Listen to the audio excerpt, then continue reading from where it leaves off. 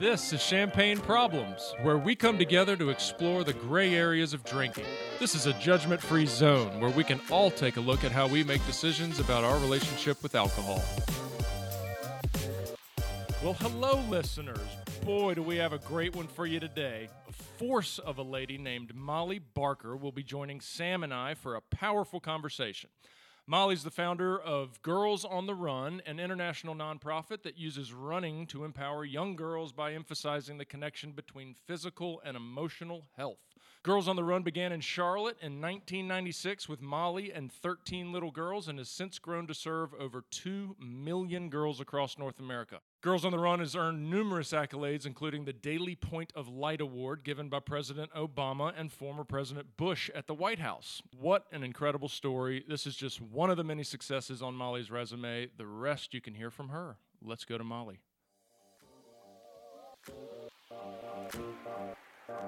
Molly Barker, welcome to Champagne Problems. Thank you. I'm glad to be here. We are very excited to have you in the studio today, and yes, she is sitting right next to me, folks, in the flesh. I asked Molly very early on if she would come onto the podcast, and very early on she said yes, and then she moved to Marfa, Texas. That's right. And then it sort of turned into a no because I was in Marfa, Texas. And then it was a no, and then I got contacted, and now it's a yes, and here we are, and we are super excited. So, Girls on the Run, let's dive into it. How, why, all the stuff. Oh my gosh, the story starts, which we'll get into later, I'm sure, growing up in an alcoholic home, lots of dysfunction, lots of trauma, and that did not save me from myself. So when I turned 14, I started drinking and went down the path of addiction, and at age 32, just had an epiphany while out on a run where I became aware of a lot of things, but one of those that I was allowing outside influences to define who I am, and realized I didn't want to do that anymore. So I got, I started going to 12-step meetings, kind of turned my life around, and started Girls on the Run 3 years later to give girls the place to define themselves on their own terms, to define their own narrative so they wouldn't kind of have to conform to some outdated or unachievable stereotype. And how long ago was that? 1996 was when I started. Sobriety was 1993. 93. Yeah. Got it. Fast forward, not to now, but a little bit later, and it's taking off. It's going nuts. You're winning awards. It's spreading across North America. I mean, what in the world? Really? How did you know that? I mean, what in the world? How does that happen? Oh, I had glimpses that this would happen. I mean, it clearly touched something in people. And what the magic of Girls on the Run is that it gets to the real core of everything, which is the essence of us, the thing that we come into the world with. Systems and other things like to control that. And so everybody could resonate with, I just want to be myself. And that sounds so simple, but it's not simple at all. It's very difficult. So it just took off. Like you said, it was crazy. And, even now, the program has served, thanks to hundreds of thousands of volunteers and staff, 2.25 million girls. And it's still unbelievable to me. Wow. Good gracious. It's incredible.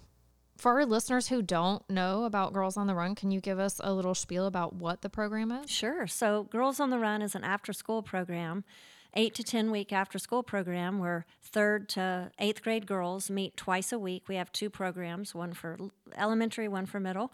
And they learn all about how to define themselves through a series of activities that train them not only for a 5K at the end of the program, but train them to sort of take on life with a lot of resilience and confidence. And so I wrote the original curriculum, and then with the help of others now, there's multiple curricula that we implement over these, 6 years.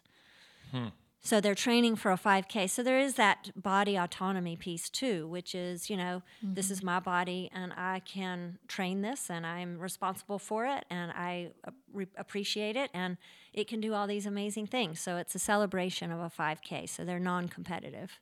Oh, wow. Yeah. Got it. That's so cool. I'm going to read a quick quote. The founder of Girls on the Run and globally recognized role model for positive change, Molly Barker inspires all people to embrace their individual strengths, ask the hard questions of themselves, and realize their potential to change the world. You could say everybody would just wish to be that way. Where does that come from in you?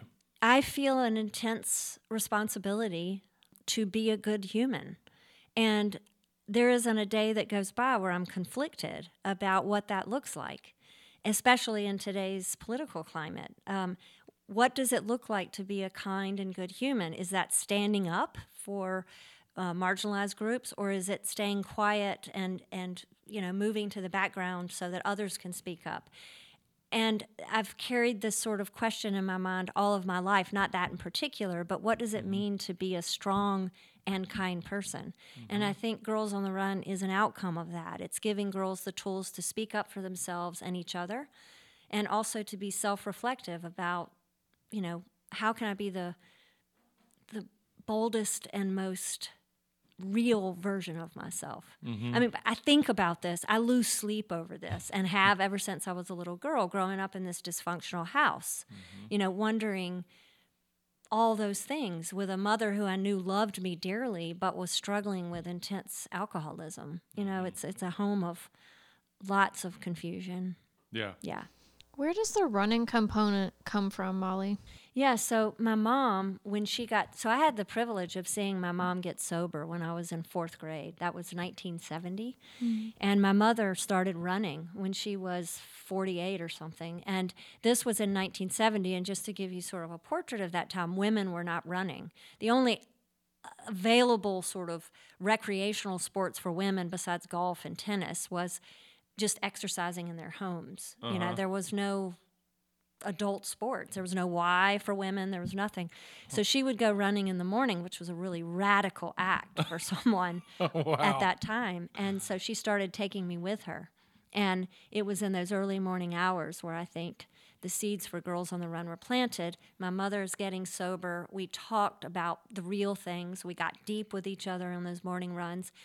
And it's also, interestingly, about the time when I was 14, I started drinking. But that bond, that beautiful space of running was always that safe place for friendship and fellowship and time with myself and nature.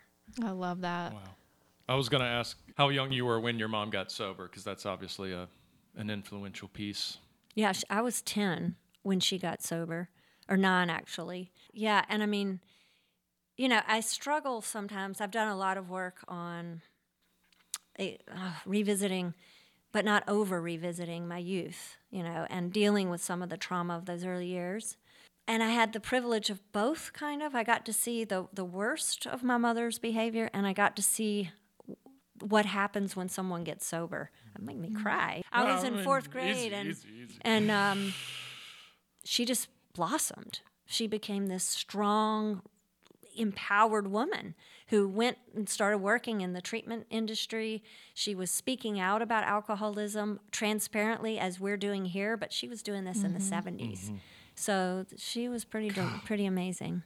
I was listening to your TED Talk and cracking up at the thought of just seeing your mom in this whole new light. And, you talk about even her sweating in the kitchen. You're like, women don't sweat. We are not allowed to do any of these things in the South. We have to be perfect and blonde and have high jacked up hair with lots of volume and look this certain way and do these certain things. And it was just so refreshing. And I think you can really hear in your voice even how magical that was for you to see her in such a different light. And what a beautiful thing that you've been able to create this for that space for so many young girls now. I know. I mean, I realize how important my mother is in the creation of Girls on the Run and the relationship that I had with her once she got sober. One of the things that I will also mention was she started doing all the daily practices that are important, at least for me now that I'm sober, to be sober. So she was meditating every morning. She began to practice yoga, and just nobody was doing that I was conscious of back in the 70s. They're just now starting to do it. Now. So it was like, who is this strange being in my house? But, oh my God, she was just this peaceful, she was just an amazing human. Like the transformation was incredible. How did she find that? She is like me. I think just the constant seeker, curious about, how to better. I don't like to use the expression better oneself because I think we're always doing the best that we can, but to be the stronger version of herself. And so she was reading, she did TM. This was sort of popular back then. Definitely 12-step program. AA was huge for her, and she was very involved in that. Yeah. Yeah. Man, I wish I could have met her. Well, she was sort of an icon in the AA rooms. She would say things that other people might not. She just spoke up about her humanity, her sexuality. She was just speaking up, and a lot of young women wanted her for their sponsors. When did she pass away? 2002. So it's been a while. Okay. Yeah. I'm just trying to think. The first times I was in the rooms was Yeah. around that time. Yeah. I could have seen her, but I don't Yeah. know. Wow. Holy cow. All right. Well, let's do some of your journey into sobriety. And we, we're not into war stories and that kind of stuff, but, whatever's essential. Oh, my gosh. So... Yeah, I mean, I like to tell people that I tried 7 times to get sober. And starting with age 17, my mother enrolled me in an outpatient treatment facility. She was 5 years sober. So I can't imagine what it must have been like for somebody that early in sobriety to be worrying about their own child, and seeing them go down the same path they had gone. And that didn't work. And then there were just all these multiple times that I tried. I got involved in sports big time, started doing triathlon. So I'd go through these long periods of sobriety because I was, quote, training. And then the minute the training was over, I'd go, get drunk again. Real quick, were your tries, were those individual, for yourself, or was a lot of it being pressured? Probably a little bit of both. A little bit of both, but I'd say the majority of them were after some kind of shit had hit the fan, and I don't know how bold we want to be about that. We are super bold. Okay, so waking up in places where I don't remember how I got there. Sure. Promising things to people that there was clearly no way I could deliver on that. Hurting people a lot, so the shame was just overwhelming. And I'd have these huge mushroom clouds of shame. Then I'd be like, oh, I'm going to get my act together. And so I'd get sober for a little bit. And as soon as things started to feel good, then I'd just go back out. I know that story. Yeah. I do. And a lot of my stuff, I mean, I was a woman before the Me Too movement, but all the Me Too stuff was happening.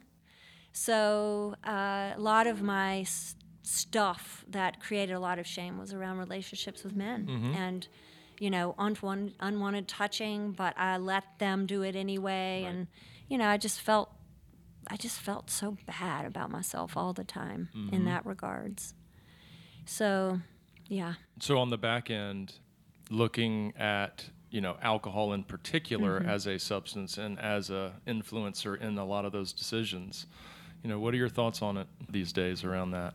I've tried to educate both of my children that no means no, and yes means yes, and you don't go in the in-between space unless you get a clear yes. Kinda means yes. Yes, yeah, that's not that. No, Right. You either get a clear yes or you get a clear no, and you act on both of those, right? There's no in between. Alcohol can be a part of that or not. And I don't think alcohol is an excuse for anyone's bad behavior towards a woman. I just don't think it is. So, and I don't think alcohol means you, as a woman, somebody can have their way with me. I mean, it's just not okay. Yeah. No. Yeah. So it's not an excuse. Yeah. Either way. What was it like for you kind of going through the process of working on those mushroom clouds of shame? I mean, certainly several attempts at sobriety, they can both be really hopeful and can feel really helpless. I'm curious kind of how you move through those. I think in the early attempts at getting sober, I just wanted the shame to go away. I just wanted the pain to go away. So it wasn't the going to meetings or getting help or going to see a therapist. it was damage control. It was just make this pain go away. And it was still that immediate desire for the pain to go away. I didn't think about the long haul, you know? And it was the last try where I was like, I really can't live in this pain anymore, you know? So I'm going to do what it takes to get out of this pain. But those initial tries were, you know, it'd take the pain away for a little while.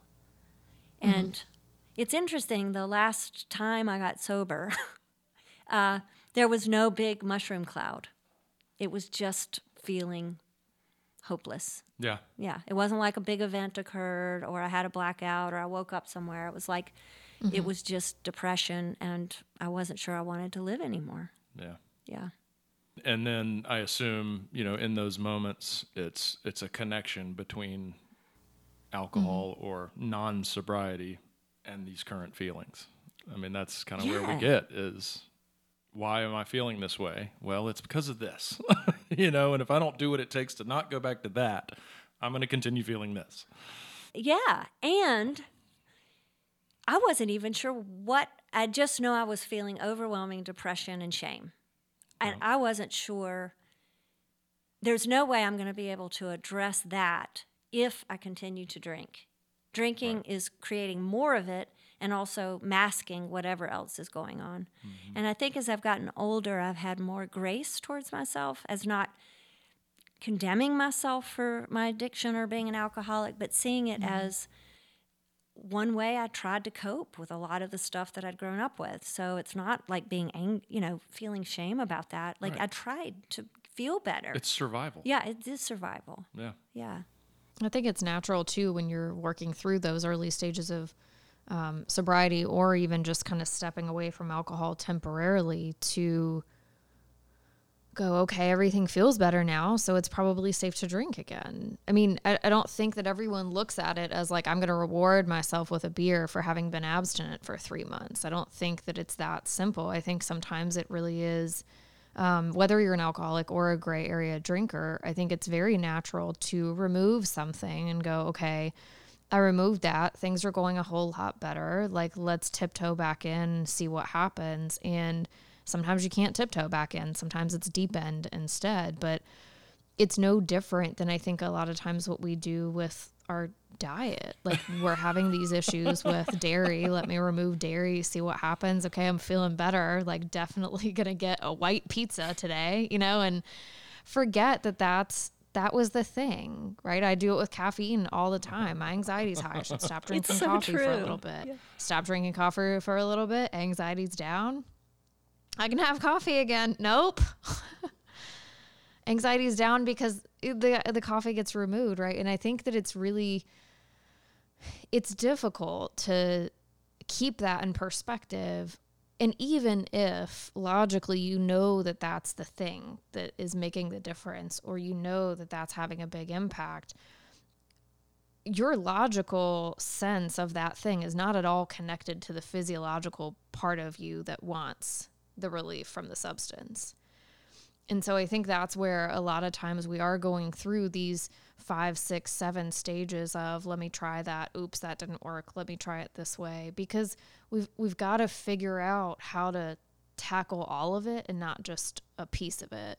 And I'm curious for you, like, how did your sobriety journey evolve? Like, a lot of people talk about this as, you know, sobriety versus recovery. What do you think the other things were that you started to tackle as sobriety turned into recovery for you? Okay. So being honest, I think I've been floating in a sea of complacent sobriety for a long time, which is better than being drunk. So I got sober when I was 32, started Girls on the Run, started a family, got very busy, was getting a lot of, notoriety, hopefully good, for Girls on the Run. And so life got very busy again, raising kids, all of that, which is another form of coping and perhaps masking some of the things that I might have been masking with alcohol. And I'm not suggesting that all those beautiful things like Girls on the Run and my children were bad. I'm just saying they were another way to sort of mask. And it's been in the last 5 years where I've really consciously stepped away from all the roles and all the narratives of who I am and really gone deep on some of those early childhood trauma things. And I will say that coming out to this point where I am now is I feel I'm in love with myself in the best of ways. Like I like who I am. And I've established stronger boundaries. And I wish I could say that I had all that shit together in my 30s or 40s, but I didn't. And so this is just the reality. This is where I am. It feels like it's a lifelong process, this coming round to our full selves. Yeah. Yeah. That makes so much more sense to me, though, than someone who got sober, very quickly entered recovery, and was just able to smooth sail even with life busyness. And I mean, I think it's so much more of an authentic kind of ownership of, yeah, I got sober and then I was doing the things and then it got quiet and I went back and I revisited things. And, you know, maybe it's spirituality. Maybe it is more of kind of body and mind connection. Maybe it's the fellowship aspect. But I think there's layers, right? And you said yourself, like, I think everyone's always doing the best they can. And your sobriety was beautiful then, and it's beautiful now. And it just depends what layers are there for people. And I think that's one of the things with our podcast is because we do have a lot of gray area drinkers, just really encouraging people to look at the whole picture. It's not just about whether you stop drinking or step away from alcohol temporarily or reduce your use. It's about your life. It has to be about everything. Yeah. It's so true. Like I said, you mentioned that I went to Texas. I don't know why I went there when I went there, but now I know why. It was during COVID, lots of solitude, lots of alone time that included loneliness, which is different than being alone. And one of the things, that's funny now, I can't remember what I was going to say. That happens too. Yeah. Hold on, it's coming. Oh, one of the things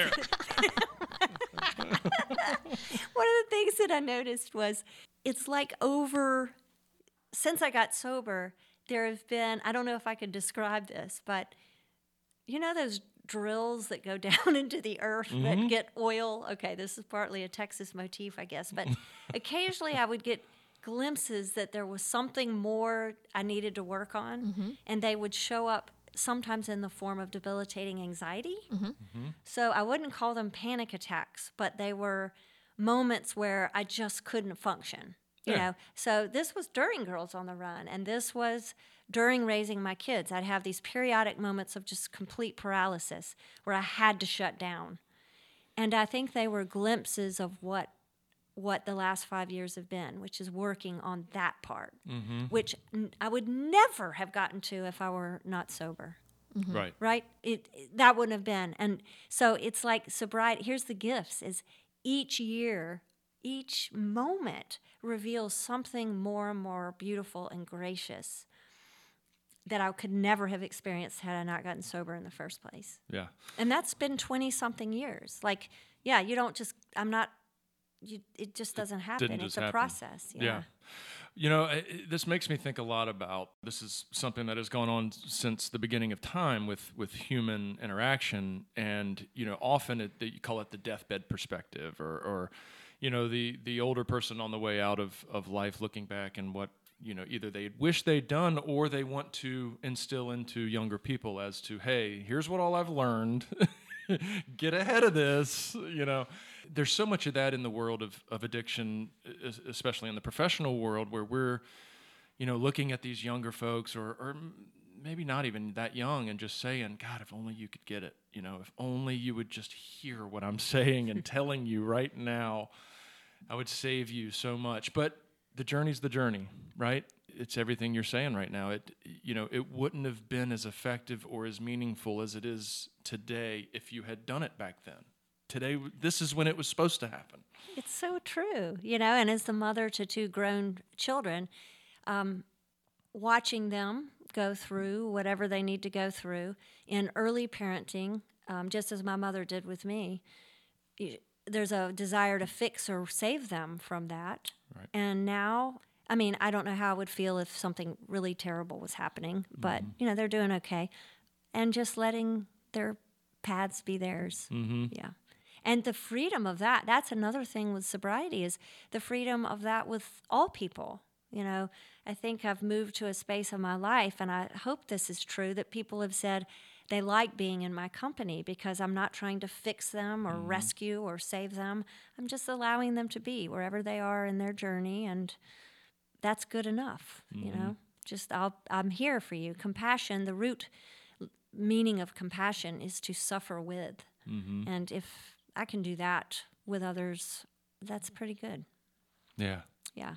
Well, and the saving and the rescuing and the changing and all that can often be a consequence of what you just said.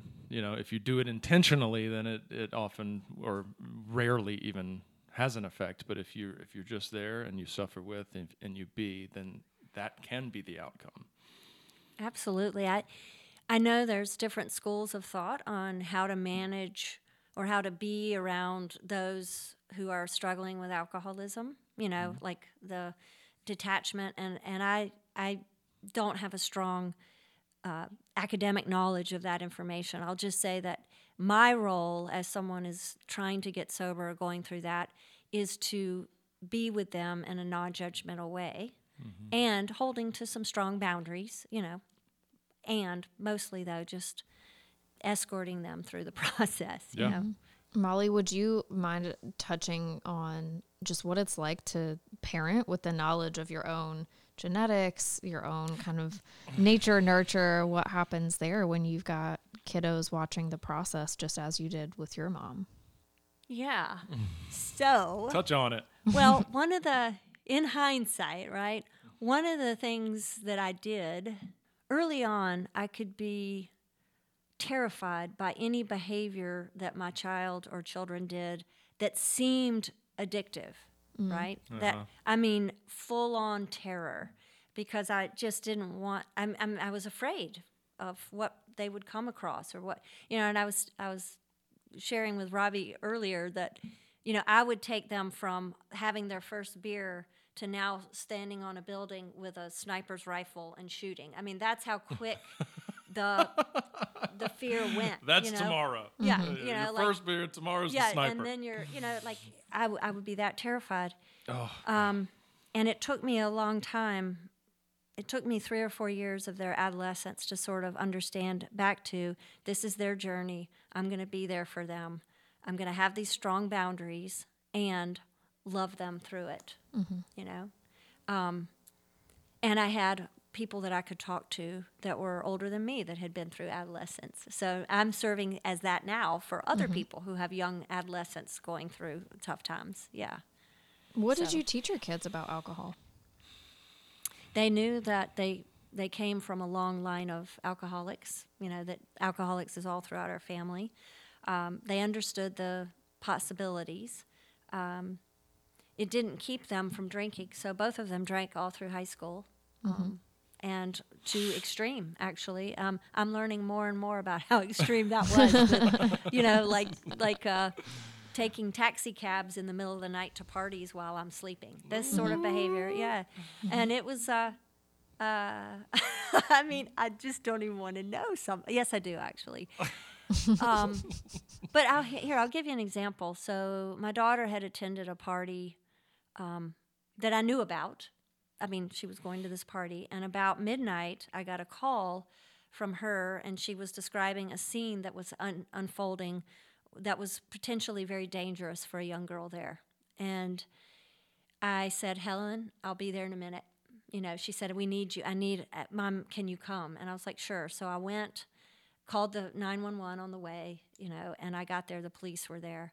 And my daughter was in tears and terrified. And that is the kind of relationship I wanted to have with her, though, so that anytime she got into a situation where she was terrified and there was alcohol, she didn't feel afraid to call me, but could feel like she could call me. And I had that with both of my kids. So while I didn't know everything that was going on, when they felt afraid, they could call me, and, you know, I would come get them or get one of their friends.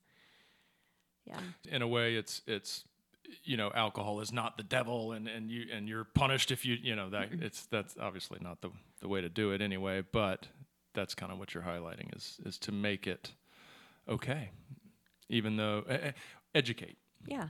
And we talked about the consequences of their behavior, and it wasn't making it evil or shaming them for it. It was creating a place where they could talk about it in all its fullness, all of it. The good they felt, the bad they felt, all of it.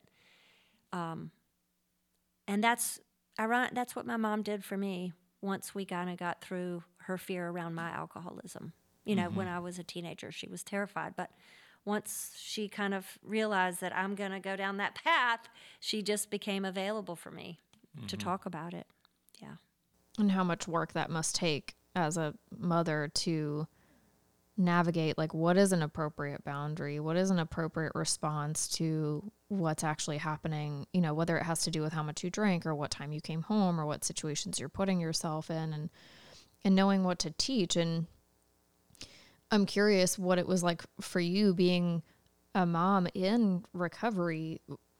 Were you getting judgment from other parents? Were you ever hearing kind of discussions about how to navigate this? You should, be doing this. You should be doing that. Was there any of that kind of culture around you? Well, yeah, as the founder of Girls on the Run and raising two children who were clearly living life outside the box themselves, they were both innovative, creative humans. I'll say that tongue-in-cheek a little bit, like they were doing their thing. I often felt judged or pressured from the outside world, like I had messed up, because here I am trying to be the founder of this amazing program that is making big changes in people's lives, and I have two kids who are struggling through adolescence. Like suddenly they should not, like it should all be perfect or something. Oh, God. And I remember the exact moment when I realized that I can't let my insecurities about myself be a reflection of my children's behavior. Like that's not healthy to be all tangled up in my self-esteem and my children's behavior. That's twisted. And so that's when everything started to change, when my relationship with them just blossomed into this mutual, amazing sharing of what's going on in your life. Are you happy? What do you want to do different? I mean, our conversations started to go deep right at that point. It wasn't about how it looked. It wasn't performative. It was like, how did last night go? Oh, well, that happened? Let's talk about that more. It was pretty dramatic when that happened. Something that you've talked really fondly about having with your mom on your runs, this really safe space of she wasn't there to judge me about what I was doing or how I was behaving. She was truly there for me with that unconditional love. And I love what you said. I mean, I think that that's a lot of, I'm not a parent myself, but I think that's a lot of what I see in my clients as a therapist, of I must be a bad parent because my children are doing X, Y, and Z, and how incongruent that is and how much we have to try to tease those two things apart, because your self-worth and your effectiveness as a parent really cannot be based on outcomes. It's got to be about the process and about the relationship and how that's going, because if it's directly tied to what they end up doing or what ends up happening, that's still another flavor of addiction, with having that illusion of control over another human. I just had an aha moment. This is cool. Bring this it. is cool. Bring it. Oh Bring my it. gosh. All right. So just remembering, oh my God. So my mom was, 5 years sober when I had my first blackout. And she was working at a place that at the time was called the Randolph Clinic. It's a treatment facility, and had come to do some programming at my school. And my first blackout occurred a couple weeks before she's presenting on addiction and Oh, my God. alcohol. Wow, And everybody in the school knows Molly was vomiting and blacking out, and she was with this boy and all this stuff. And here marches in my mother, who's talking about sobriety. And I just suddenly thought that's when she enrolled me in the outpatient program. And I think it was probably not so much for me, but like her, you know. I mean, I don't hold it against her. Sure. But here she is trying to be the alcohol-free life is great lady, and her daughter is, you know, and I'm seeing how that played out in my own life Right. with my kids. And when you break through, oh my God, when you break through that, you know, to where it isn't that anymore, but my child going through things and I'm going through things, it becomes a mutual dialogue. Do you see what I mean? Yes. Yeah. Those generational patterns can be so strong. My poor mother. Oh my God. Oh. Or whatever. I don't even know if it was that. Yeah. Oh man, that was good stuff. You know, I think a lot about, and this might be some of the personal stuff I've been going through recently, but just thinking about people that are in the space of to teach and educate, but also lead by example. And obviously parenting is kind of the ultimate mental health professional, you know, for lack of better words. But I mean, you know, and you already touched on the grace period, the grace topic where we have to have grace no matter what. You know, and you and I did discuss this where, you know, do marriage counselors not have marital problems? Do mental health professionals not suffer from mental health issues? Do substance abuse counselors not have substance abuse? Do doctors not get sick? Of course, we're all human. Mm-hmm. We're all human. And as parents, it's the same thing. We're all learning. We're all learning. And I think it's a tough topic because it's not reserved for alcoholism. Right. Like, I think that's where this really fits for a lot of our listeners and for myself as more of a gray area drinker. Like, I'm going to have to talk to my kids about alcohol. And there is some substance abuse kind of history in my family, but that wouldn't necessarily be what I was leading with. Like, that's not my biggest concern. My biggest concern is knowing what I know about the neuroscience and wanting to delay it for as long as I can on their little brains. And that conversation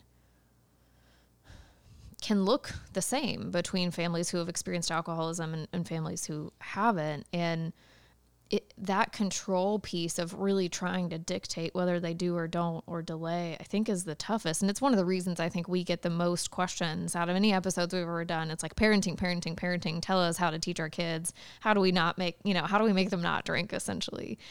And there's just not a really simple answer to that because I can't make them drink and I can't make them not drink. I can do my best with educating them and then, like you said, being there.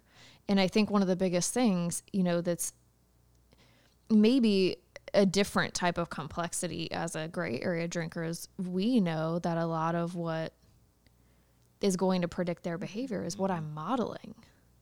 And so if I'm not in recovery and I'm not modeling sobriety and why it's so beautiful, then I have to be really careful what I am modeling with my alcohol use. And, you know, just being willing to kind of look at those pieces. And I just really appreciate that you've been really open about the parenting piece, because even talking about your mom and acknowledging how hard it must have been for her just 5 years sober and going, oh gosh, my kid is now struggling with this thing. And what do I do? And I don't know that anyone has this really firm, buttoned up answer about here's how you do it. Can you imagine? It'd be like the best-selling book. There's a lot of attempts. Robbie, write it. I will say that I absolutely love the relationship I have with both of my kids. I mean, it is crazy how much I love it. They're in their 20s. And I loved it even when it was in their teens, when it was hard. I mean, we laughed, we had fun, it just was, you know, I let them roller skate in the basement. I mean, it was like Pippi Longstocking's house minus the horse. I don't know if y'all know who she is, but I mean, it was just people coming and going, and it just was a place of full expression, including anger. You know, they were permitted to be their full expressive selves. Nothing was off limits. It doesn't mean they were, you know, disrespectful. I think if I had it's not advice, but anything that I would say made our conversations through addiction and alcohol the best was just that they were that nothing was off limits. in terms of expressing themselves, you know? I think that is one possible solution, I think, if there is such a thing. Yeah, I mean, secrets are where shame lives. Yeah. Yeah. Yeah. Well, and we were talking about survival mechanisms and defense mechanisms and things that we do to not feel pain. And that's it. You know, if you're allowed to express and allowed to not feel that shame, the intensity of the pain might be less. And therefore you might not need to cover it up and push it and maybe drink over it or use over it. Yeah. Think about that. A shame-free house. I don't know what the positive of that is. What is that? A fully open house? I mean, I don't know what the more positive in that is. But can you imagine It's growing up? positive in Yeah. itself. Can you imagine growing up without shame? How liberating that would be. You'd be fully. I don't know. Anyway, Well, do you think that translates over to, and not trying to tie this up in a little bow, but it did just make a light go off, but a lot of your mission early on, right? I mean, it's about women and in the girl box. I mean, there's a lot of shame in that box. There's a lot of control in that box. Oh. Coming from fear and shame and all that junk. So many shoulds. Right. It's all Right. connected. Do you think societal patterns and the girl box have evolved? Do you think it's changed for the better? I think things are better, and I think things are worse. Like, can you have both? Just the information that's come out around the social media and its influence on young girls and women. You know, back when I started Girls on the Run, we were talking about it in media, print advertising, just the airbrushing and all of that. And it's just shape shifted into now social media. And then what's happening politically right now, you know, I just think though women and girls are becoming more not outspoken. They're just speaking up more. Yeah, I do think things are better in that realm. The Me Too movement, all of it. Because of all this boldness that is coming out through women, we're seeing a sort of correction. Yeah, like an overcorrection. Yeah, right. And I don't believe that will last. I don't want to think it will. Yeah. Yeah. I have to believe it can't. Are you open to accepting that you were a fundamental part in this change? I like to think that I was one of many that was a part of that change. I mean, I remember the second or third year of Girls on the Run, we had a consultant come in to help us scale the organization. And she said, visualize what impact the organization will have. You know, so we had to diagram a picture. And I had a picture of a diverse faces on a Time magazine cover. And it said, "The future is women," or something. And it's been interesting to see how, like, I think there have been a few Time magazine covers that have had that on there. And so I like to think that we've had something to do with it. Yeah, well, you have. We've got two kind of power questions that we do with all of our guests. Molly Barker, why do you care? Take your time. If you don't cry, you're not doing it right. That's the rule. You have to cry when you answer this question.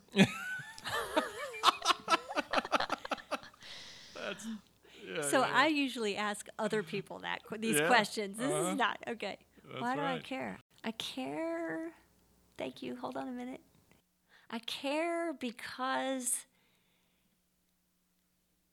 there is so much joy to be had that is accessible when and if we know it is there. Perfect. The other thing that we always like to ask is, what are the 3 kind of top values that you see in living a life without alcohol? The freedom to be my whole self, for sure, without shame. The authenticity and realness of the relationships I have with pretty much everybody in my life. And 3, frankly, my physical health. I'm still able to do triathlons and run and celebrate my body and what it can do.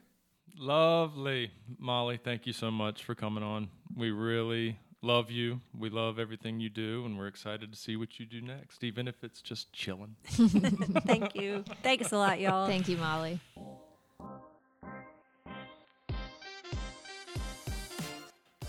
The information and opinions shared on this podcast are solely those of the hosts and guests and are not a substitute for medical advice. If you feel like you may need professional help, here are some resources. For the Substance Abuse and Mental Health Services Administration hotline, call 1-800-662-4357 or visit smsa.gov.